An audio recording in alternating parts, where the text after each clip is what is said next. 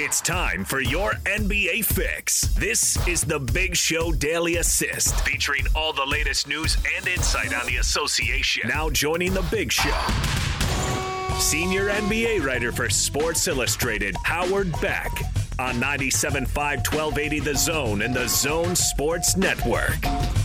Happy Friday, Howard. How are you? Doing well, guys. How are you? Hey, we are doing great. I know we've asked you about the play-in situation before, but now we're in the midst of the final week, Howard, and I'm still a little torn on whether or not it should stay, but it certainly made this week more interesting. Well, listen, among other things, we are here with 3 days of games to go, tonight, Saturday, and Sunday, and the top 6 in each conference are still not settled. Nobody's locked up any of the seedings in the top 6. Only 2 of the play-in slots are definitely locked in. So the combination of all kinds of things, including the play-in, has given us, I think, as much suspense going into a final weekend of games as we've ever had. And again, that's not all of the play-in credit, but it's part of it. And I think, as we've discussed before, we've just now had here weeks of coming down the stretch where more than 2/3 of the league, 26 teams at one point, and then started to ebb, but most involved. Teams are still trying. Teams are still got something to play for, and that's a good thing. So, and it's not just the teams that are trying to get into the play-in, it's the teams that are trying to avoid the play-in on the other end where, they're trying to get to 6 or, trying to stay in 6. And so it has created all kinds of extra drama that I think is only a good thing. And then at the end of it all, next week, in a few days, we'll actually see the play-in games, and they will feel incredibly, dramatic just by definition because, the 7 and 8 seeds or the 7th and 8th place teams, they'll play each other, and, the winner gets 7th. The loser is now in a single elimination situation. And the 9 and 10 teams play each other, and they're single elimination to begin with. So, all of those games are going to just have just a heightened sense of drama to them because it is essentially win or go home. And I don't see any downside. Howard, other than what you just described there as far as the drama goes, there's also the idea, and I wanted to get your thought on this. How much do you doubt or distrust teams that have star players who have been injured over long stretches heading into the playoffs? Obviously, the Lakers fit into that category. The Jazz fit into that category. Do you think these guys will be reassembled and brought in and sort of integrated in a way that they'll be able to be effective right from jump? I think it's hard. I think it's hard to go from 0 to 60. I think it's hard to go from days or weeks off from injury and jump right back in and expect to be in a rhythm yourself and with your teammates and to have your conditioning. Nobody wants to go into a playoff series having just spent a bunch of time on the shelf.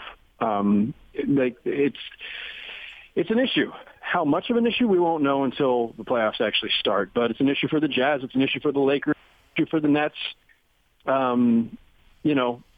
Probably a few others that I'm not thinking of at the moment, but it can play a role. Dallas has been without Porzingis for a lot of, the last several weeks, and, those things have an impact. Howard, the Jazz made an announcement today that they're going to have 13,000 fans in the stands for the playoffs, and I'm not sure what other teams' plans are per se, but having more fans, could that give the Jazz a bit of a boost, a little more of a home court advantage? It's going to be interesting to see now that the CDC has, issued new guidelines yesterday about if you're vaccinated, you can be inside without a mask, and localities everywhere just easing their restrictions, period. I don't know what that's going to mean city by city or arena by arena. I don't know how big of a discrepancy there might be. Are some places still only have like 2,000 and some have 15,000? I don't know. But I will say that after months of us saying, there is no home court advantage, and this is me saying this, where I'd be saying back in March maybe, seating doesn't matter. There's no fans, therefore there's no home court advantage. And the stats show it. Like there has been no home court advantage really this season, or the least home court advantage maybe in the history of the league. But if fans are all of a sudden back in force in the playoffs, even at 3/4, capacity or somewhere in that range, that might be enough to create a home court advantage again. And maybe the playoffs will be more, close to normalcy in that sense. And, as we've discussed, I think Utah already has an advantage anyway with elevation, that if nothing else, even if there were no fans, Utah and Denver would always still have a home court advantage based on the elevation factor. Howard, the Jazz played the Warriors earlier this week and got beat by them. Steph Curry hit the game-winning shot. We were in the preview for that. We were talking about how it's Steph and Draymond and everybody else, but in the game against the Jazz, it seems like some of those other players were elevating their games. Do you think the Warriors could be dangerous at all from the back end if they are to make the playoffs? They won't be the average 8th seed, that's for sure, if that's where they end up, or if they somehow, they could, I still think, be 7th. They won't be the average lower seed, period, because they have Steph and Draymond, and they do seem to be kind of getting in rhythm at the right time. Look, they're still a team that's very, very, very limited when Steph is off the court. He does have to rest. And even when he's on the court, if you just throw the entire defense at him, and then you're daring, Andrew Wiggins to beat you, I think teams will take that, and some of those guys will have a good game now and then, but, between Wiggins and Oubre and Toscano Anderson and Draymond's not really a scorer. Like, there really is no other scoring on that team. And so Steph is dangerous, but are the Warriors dangerous at this stage with this roster? That's hard to say. I mean, if he gets hot and gets hot just enough times, could they pull the upset? I suppose it's conceivable, but 4 out of 7, given how limited the rest of the roster is, I don't think it's very likely. I was impressed at times with their defense, which, what is it, Jake, rated the 5th best defense? Something like that. So at least they're doing that. Yeah, I mean, and Steve Kerr set out this season to be that kind of team. I mean, he said, we're not, no understanding that they didn't have a lot of offense beyond Steph, that they were going to need to be elite defensively if they had any chance at all to make the playoffs. And to their credit, that's what they've done, and that will keep in games. But you still got to score in this league. Who is the team to beat in the Western Conference, Howard? I don't know. I really don't. I mean, if you want to go by record and say, well, the Jazz have earned that. Okay. If you want to go by record and say, well, the Suns have earned that because they're barely behind the Jazz, and it's, they still, I think, could actually pull out the best record. Fine. But, we'll be in the playoffs for the first time in 10 years. And, it's the first time for their entire roster other than Chris Paul and Jay Crowder. The Jazz have been in the playoffs, but they haven't been deep. They're untested as front runners, as contenders. The Nuggets have the MVP, the almost certain MVP, but they don't have Jamal Murray. The Lakers, we know they're a mess. The Clippers, nobody trusts the Clippers. I mean, you can just throw caveat after caveat on every one of these teams. And, I think it's a 5-way race. If the Lakers are healthy, they're probably the favorites, no matter what their record says, no matter what their seeding is. But if they're healthy is not like that. That's a serious if. We gotta see them out on the court and functioning again. In kind of a crazy year, Howard, are you predicting or would you expect to see upsets in the first round of the playoffs? I don't know if I expect it. I think we shouldn't be surprised if it happens.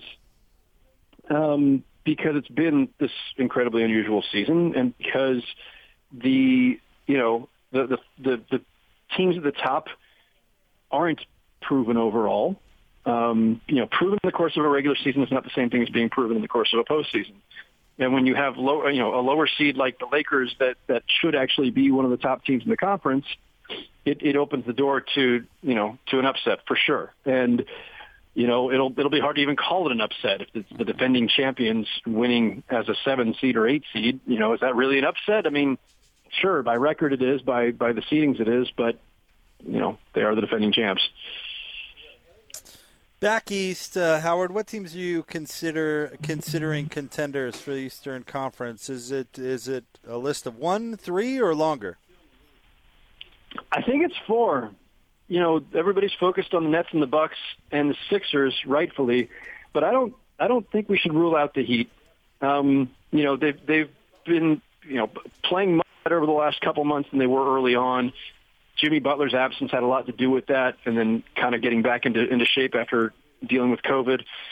And some of their who were so great in the bubble have not been able to replicate that success consistently, but they play their butts off defensively. Jimmy Butler is just a baller and a big-time gamer. He's the guy you always know is going to come through in big games, and he's had an incredible season. And those 3 teams, the other 3, again, they've all got some caveats. The Nets' big 3 has barely played together. They're going to play tomorrow, and it'll be, I think, the 8th game all season that they've played together. And the Nets are terrible defensively. The Sixers are limited offensively in some way. They're great defensively, but offense is all about Joel Embiid. And if you can take him away, especially down the stretch, well, where do they go? Ben Simmons is not a scorer. Not most of the time. Only when he plays the Jazz, I guess. Sorry. But Ben Simmons is not the guy you're just going to say, okay, go get us a bucket. And so now maybe it's Tobias Harris. So how much do you trust Tobias Harris to bring you home in a tight game? The Bucks, it's still about, whether Giannis can deliver in the clutch, especially when defenses are designed in the playoffs to wall off the paint to him. And have they added enough with Drew Holiday and PJ Tucker? Are they good enough to do it? So I think the Heat are in the conversation. What's your evaluation of the Knicks, Howard? I mean, incredible season. Nobody saw it coming, similar to the Suns. And, Julius Randle has just completely transformed his game and his image.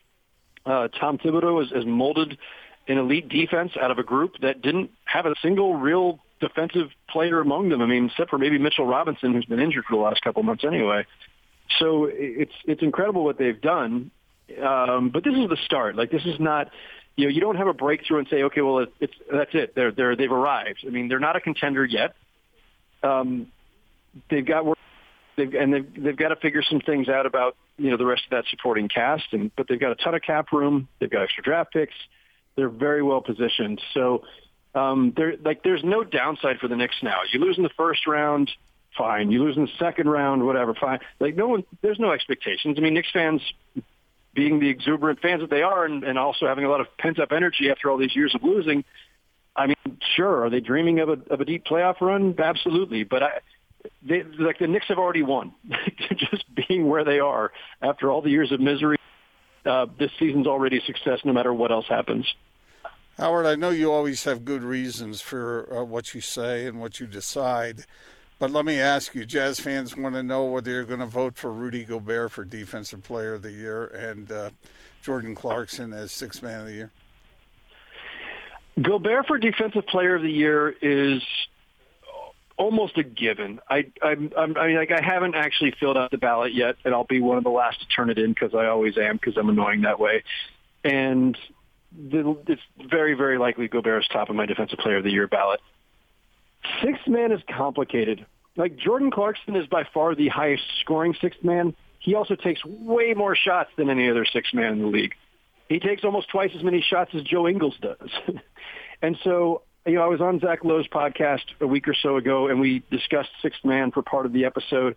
And we talked about this, and I said, it's interesting.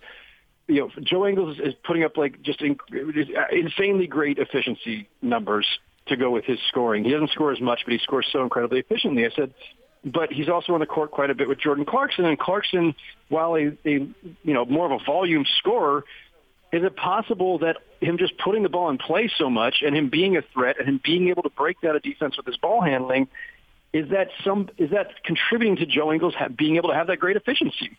And it may be vice versa too. Maybe Joe Ingles creating the gravity that he does by being a great shooter is giving Clarkson some opportunities. So it's hard to figure out chicken and egg there. and whether to reward the guy with the higher scoring totals or the guy with the higher efficiency on many fewer shots. And then, Jalen Brunson's been a really great sixth man for Dallas. Derrick Rose has done a great job for the Knicks.